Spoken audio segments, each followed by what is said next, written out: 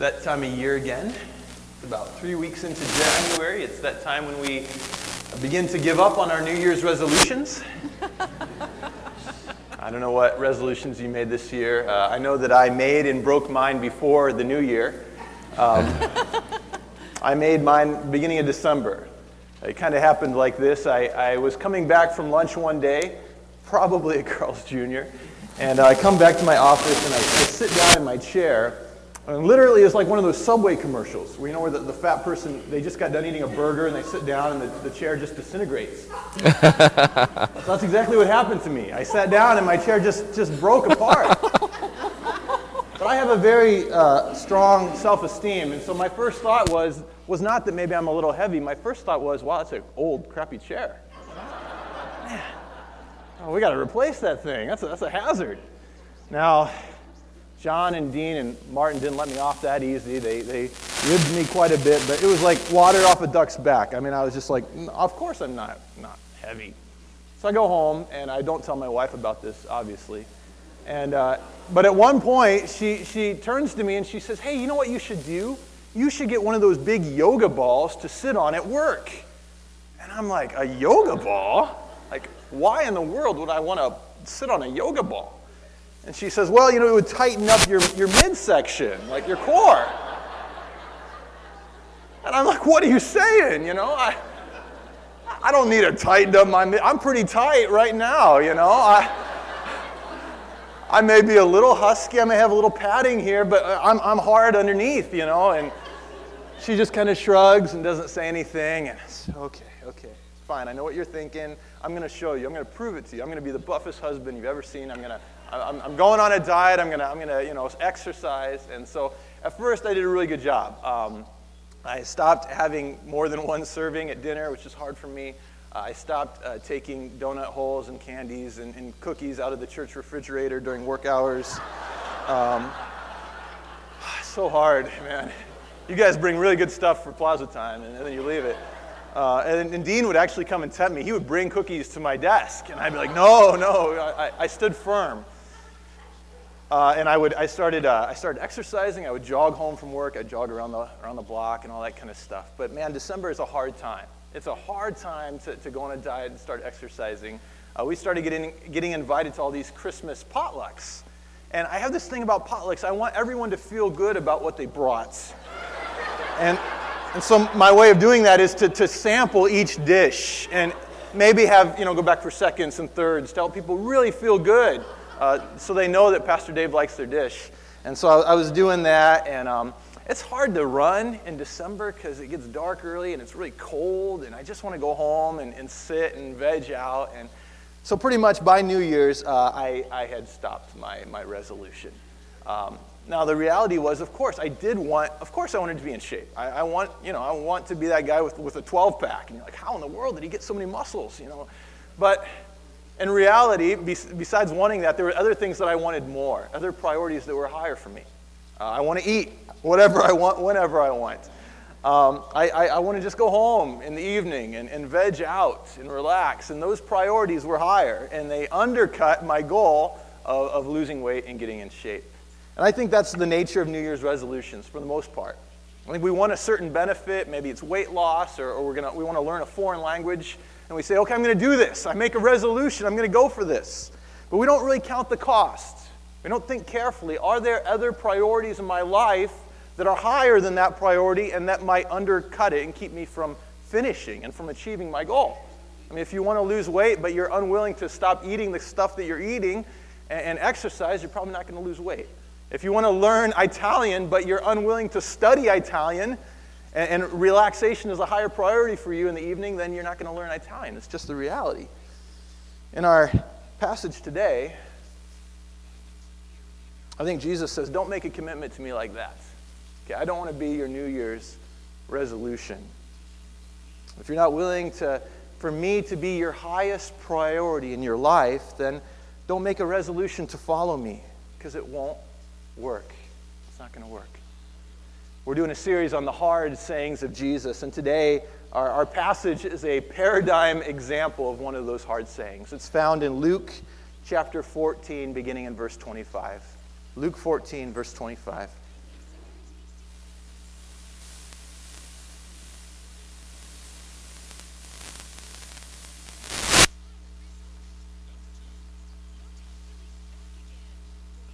Large crowds were traveling with Jesus. And turning to them, he said, "If anyone comes to me and does not hate his father and mother, his wife and children, his brothers and sisters, yes, even his own life, he cannot be my disciple. And anyone who does not carry his cross and follow me cannot be my disciple."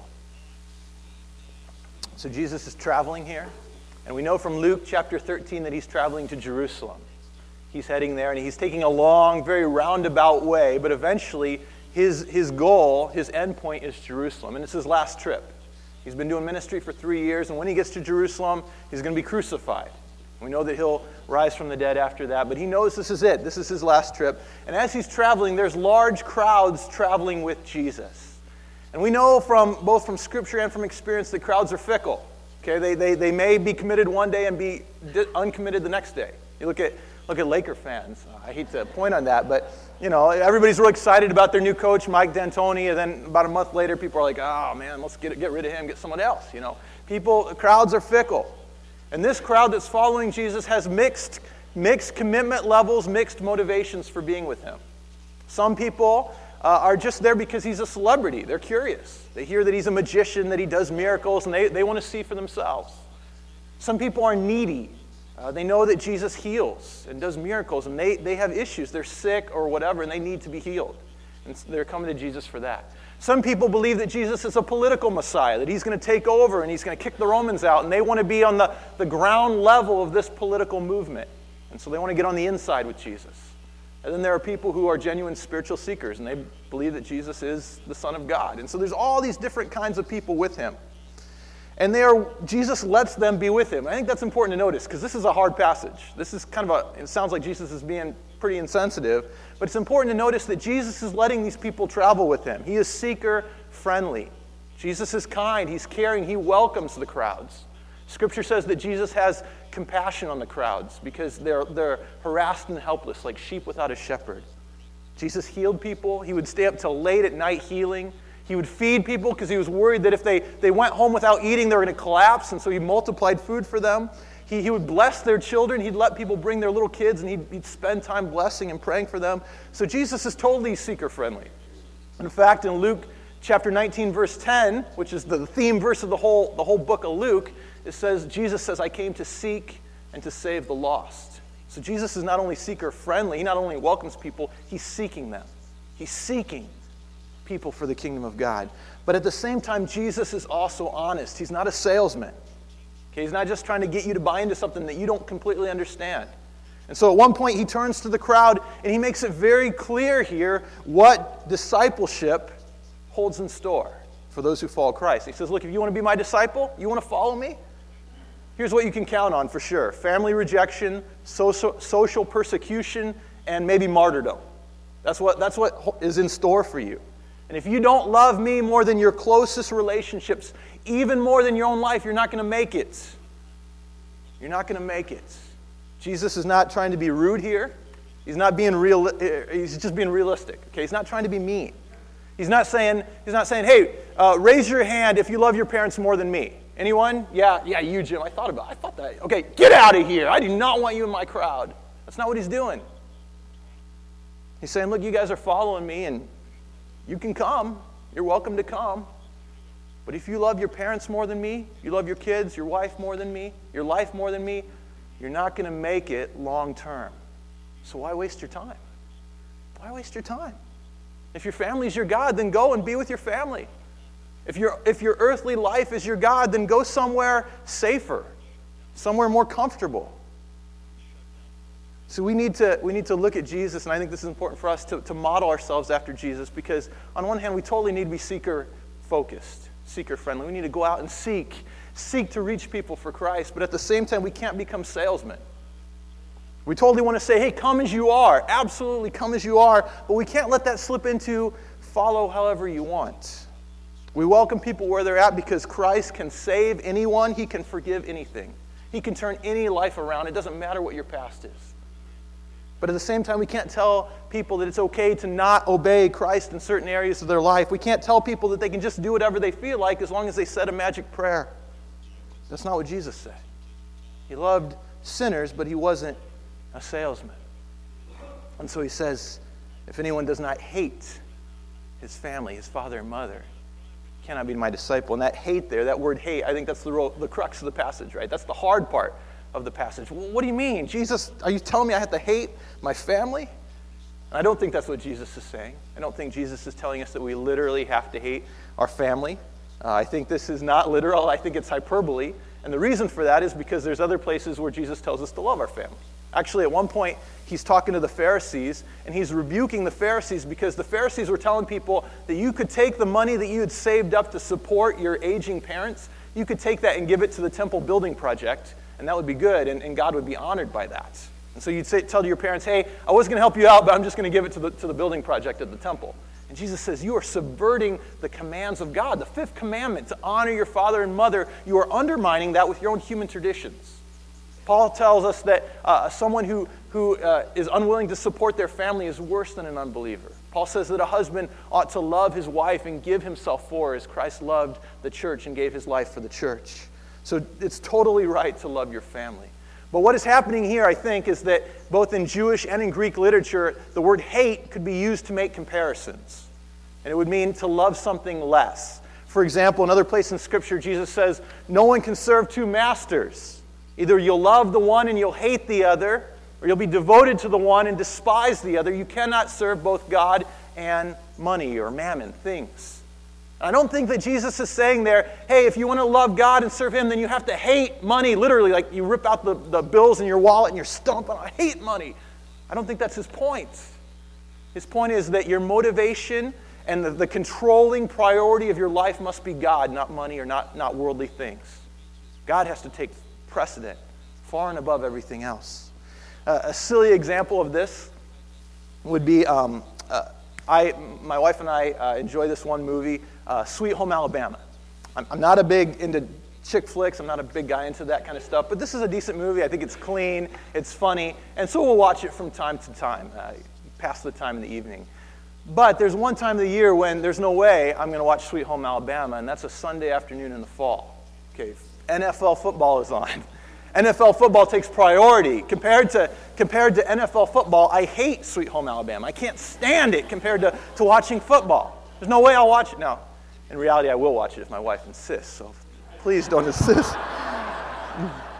But you can kind of see the tension. Just in itself, it's a fine movie, but compared to football, I hate it. I can't stand it. And Jesus has said, compared to your love for me, your love for your family ought to appear as hate. I take priority. Now, family, in this traditional kind of a culture, family was number one. It was your top priority. It came first. It became before all other allegiances, all other loyalties, even your loyalty to the state, to the government. Family came above that. Families were patriarchal, so you always had to obey your dad or your grandpa, whoever was the oldest male. Didn't matter how old you are. It's not like today, you're 18, 21, you're like, okay, I'm leaving home, I'm going to do what I want. That's not how it rolled back then. If you're a guy, you got old enough to get married, you would get married, you would come back, and they would either build a room onto the family house, or they would build a house right next door to the family house. And you would live there, and you would still be under the control of your dad or your grandpa. And that's just how it was. And so the patriarch of the family made the rules. And the number one rule was to do nothing that would ever dishonor your family. Number one rule. Everything you do must be either to increase or maintain the family honor. You must never, ever do something that would bring shame upon the family. Now, in context here, in Luke 14, you look in the context, Jesus has been telling his disciples to do some things that could indirectly bring shame on their families. He tells, in Luke chapter 14, at the beginning of this passage, Jesus is at a Pharisee's house having dinner. And all these guys are trying to get the most honorable seat at the table. And that was normal, because you want to either maintain or increase your honor, and thereby maintain or increase your family honor. That's normal. And Jesus looks at these guys, he says, hey, don't worry about that. Take the lowest seat. Take the most shameful seat at the table, and then if the host wants to, he'll elevate you. And that was just unheard of. Why would I purposefully take a lowly, shameful seat that would thereby shame my family? And then Jesus looks at the host and he says, hey, when you throw a party, When you throw a banquet, don't invite your family. Don't invite like the honored people from the community. Invite like the poor and the lame and the blind. Those are the people you want to bring, the scum of community. Don't go for the top, go for the bottom. Again, it was unheard of in that culture to invite like the scum. That would shame you. And then in Luke chapter 15, right after this passage, Jesus goes and he starts hanging out with tax collectors and prostitutes. And the idea is that he and his disciples will be seeking and saving the lost, those kind of people. Again, that would bring shame on your family. Luke chapter 16, Jesus says, use your money to get eternal treasures and to spend it on the needy and the poor around you, on people in your life. Don't hoard it.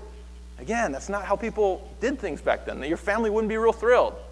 And then ultimately, we know that Jesus went to the cross.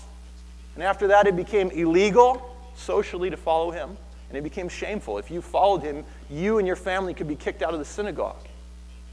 And so there's many places in the world where this is still the reality, that it's hard, very, very hard for people to become Christians because your family will persecute you, your society will persecute you. The Middle East, India, parts of China. If you follow Christ, in some places, your family will have a funeral before you're dead. They'll say, that person's dead to me now, even though you're still alive. And your society will try to arrest you.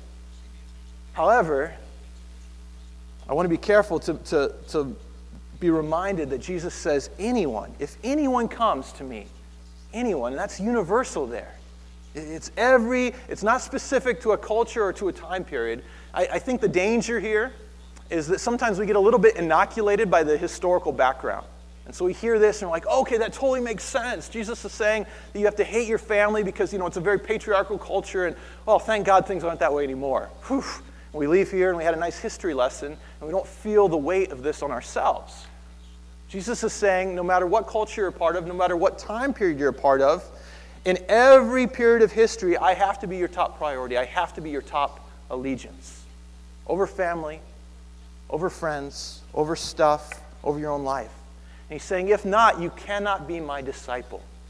You cannot. This is important because Jesus isn't saying this is the key to advanced discipleship. He's not like, hey, you want to have a little more, you want to move up in your Christian life, you want a little more meaning, a little more purpose, start hating your family. That's the beginning. Hey, you want to be a leader in the church? Hate your family. No, that's not what he's saying here. He's saying, you want to be my disciple? This is discipleship 101. If you don't put Jesus first, you won't make it at all to the finish line. He's not saying you're going to get a smaller crown in heaven. He's saying you're not going to make it. Now again, let me pause here. Jesus is not trying to be mean for the sake of being mean. He's not trying to be a killjoy. He's not trying to be hard for the sake of being hard. He's just telling it like it is. He's saying, look, if you want to follow me, there's a lot of things that are going to trip you up, even good things that can try to trip you up. The path is narrow, and there are few who find it. It's like the parables of the soil. You have the one soil, people don't even listen to Jesus, but you have two kinds of soil where people listen and they say, yeah, that's great. The gospel, that's good. But then the cares of this life, the worries of this life, the desire to be accepted by society and by their friends, it comes and it chokes the seed. The fourth kind of soil are people who hear, they accept it, and then they go and they bear fruits. And they follow. And Jesus is saying the only way to make it as my disciple is to place allegiance to me ahead of everything else, ahead of every other loyalty and allegiance in your life. He's not saying you have to, he's just saying it's the only way it's going to work. Verse 28.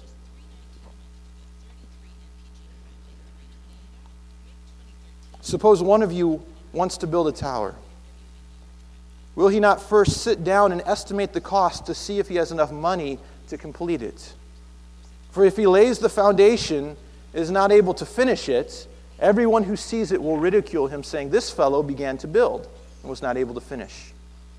Or suppose a king is about to go to war against another king. Will he not first sit down and consider whether he is able with 10,000 men to oppose the one coming against him with 20,000? If he is not able, he will send a delegation while the other is still a long way off and will ask for terms of peace. In the same way, any of you who does not give up everything he has cannot be my disciple. So here Jesus is saying, just count the cost. Count the cost. A guard tower in this culture, it was something that you would build if you were a wealthy landlord. You had lots of property, vineyards, and fields, and so people were always trying to break in and steal your stuff. And so if you had enough money, you would build a tower, and you would put a servant in that tower, and that servant would keep watch. And if somebody tried to break in, they'd blow the horn. It'd be like an ancient alarm system. And so Jesus is saying, hey, that's fine, but if you don't have enough money to complete it, why would you start it? If all you have enough money to do is to build the foundation, then you've wasted your money, you've wasted your time, and you've totally shamed yourself. Everybody's going to see that you started out and you couldn't complete it. I was trying to think of a modern example of this, and I thought when I was growing up, I used to see these commercials on TV for the Navy. And I'd see these huge boats like roaring across the ocean, going to different places around the world, and the guys are wearing the cool uniforms with the shiny boots and the big guns. And as a kid, I was like, wow, I like boats, and I like guns, and I like traveling. I should totally join the Navy. Now, actually, I get motion sick, so I did kind of count the cost. I'm like, no, it's not going to work. But I could totally imagine somebody saying, hey, that's me, right? I like guns, I like boats, I like travel, I'm going to join the Navy. And then they got in a battle situation, like, whoa, people get hurt out here. That's not what I signed up for. And they take off. And they get whatever, court-martialed or dishonorable discharge. And so Jesus says, count the cost. Don't follow on a whim. Think about this carefully. And in the second parable, I think what he's saying here is, if you think that you can fight against God, you think that you can fight against God's control over your life, you think that you can oppose him, so be it. But if you realize that you cannot oppose God, you cannot defeat God, God's control over your life, that ultimately you will be judged and destroyed if you fight him, if you realize that, then Jesus says surrender. Surrender to God and accept his terms. But you can't have it both ways. And if you surrender, then God becomes your master. He becomes owner of all. And you become a steward of whatever God allows you to manage. This is a heavy passage. I can see from your faces, it's heavy. And so just to bring it kind of to a close here, there's two application questions I have. And the first is, how are we doing with this? How are we doing? Principle is pretty simple. Be devoted to Christ over everything. Family, life, everything. So where do you struggle with this? For me, honestly, the hardest place for me to put devotion to Christ above is my kids. That's the hardest place for me to do that. I think in traditional cultures, the patriarch and the matriarch were the centerpiece of the family. So either it's mom and dad or it's grandpa and grandma. They are the centerpiece of the family. All the attention focuses on them. Of course, people love kids. Of course, they love their kids and their spouse. But the center of the family are the patriarch and the matriarch. And so that's what Jesus is speaking to here in that context. However, in respectable, family-oriented, middle-class American culture, I think our priorities, our focus tends to revolve around our kids. Okay, I think our kids tend to be the centerpiece of our family. Not that we don't love grandpa and grandma, but the kids are where our attention lies and where we focus on. We focus on their education. We want them to have the best possible education. We want them to have every opportunity to be great. And so we sign them up for 17 different sports and every musical instrument and art classes and whatever, because they must be a genius at something. We just have to find it. And so we're doing all this work to help them realize their potential, and we're getting them clothes so hopefully they're popular at school, and the best diet, the best nutrition possible. And of course, at Christmas and birthdays, we want them to feel special. And so we have parties and give them lots of gifts. And that's good. Okay, I'm not saying those things are bad. Those things are good. We love our kids. Jesus loves our kids. But he also loves kids who have nothing. What if Jesus asked you to devote some of the money that you spend on your kids or your grandkids and give it to kids with nothing? Because I think he already has in his word. And what if that made your kids angry at you? Either now or someday in the future. And you can think about this and you're like, man, what if my kids come to me and they say, oh, Dad, why didn't you give me all the opportunities that the other kids had, or all the clothes or all the stuff that the other kids had? Which loyalty will you choose? For some of you American young adults out there, you're looking at this passage and you're like, man, this is not a hard passage at all. I mean, put Jesus over my parents? Man, there's all kinds of things over my parents. Like, that's not a problem. Easy. Right? I moved away from home. Now I do what I want. And I'm not married. I don't have kids. I never listen to my siblings. I don't even call them anymore. I'm like, I'm just, yeah, sure, Jesus, you're ahead of all those things. I would say, okay, but what is the most important relationship in your life? Are you dating someone? Great. Is that person pressuring you to have premarital sex? Or maybe you're pressuring that person? You know what the Bible says, that sex outside of marriage is wrong. And you do, part of you wants to follow Christ, really. But you also love your boyfriend or your girlfriend, and you want to preserve and enjoy that relationship.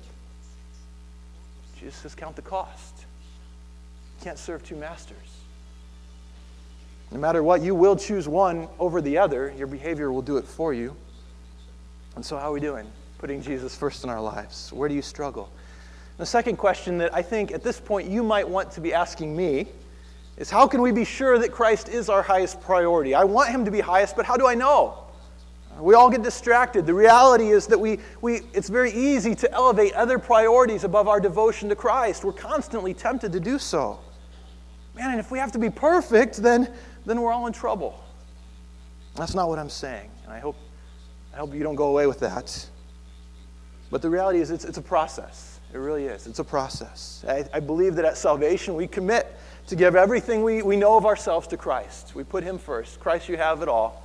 I'm yours. But as we go along, the Holy Spirit is working in us, and eventually we begin to discover areas in our life where obedience to Christ is not our top priority. And we were blind to those at first. We just didn't see those things, but now the Holy Spirit convicts us and begins to open our eyes to those things. And at that point, if our salvation was genuine, then eventually we will surrender those areas to Christ. It's not automatic. It may be a struggle. It may take a long time, especially if there are habits, ingrained habits there. And we'll fight against those habits, and it'll be a struggle. But I believe that eventually we'll give those things to Christ. We'll surrender to him. And we may even take them back again, but eventually, ultimately, we will give them. By God's grace, our allegiance to Christ will win out over other loyalties and desires. And once we get through that process and we say, okay, I've given this to you, God, I'm good now, then eventually the Holy Spirit will illuminate something else in our life that we have to surrender and put Christ first in. We're not perfect, but we're fighting. We're fighting to put Christ first. We're fighting to be completely devoted to him. It starts, though, by counting the cost. Don't treat Jesus like a New Year's resolution. Come to him with an attitude of genuine repentance and faith. Turn from other loyalties and other allegiances and put Christ first in your life, trusting in his complete forgiveness for you at the cross when you do that, trusting that he is faithful and his ways for you are best. They truly are in your best interest. And rely on his strength to follow him. And if you do that, if you rely on him and you say, Christ, I do want to put you first. Open my eyes. Help me to continue to fight the fight of faith. If you do that, he will make himself your number one priority. And he will carry you and help you finish the race of faith. Let's pray.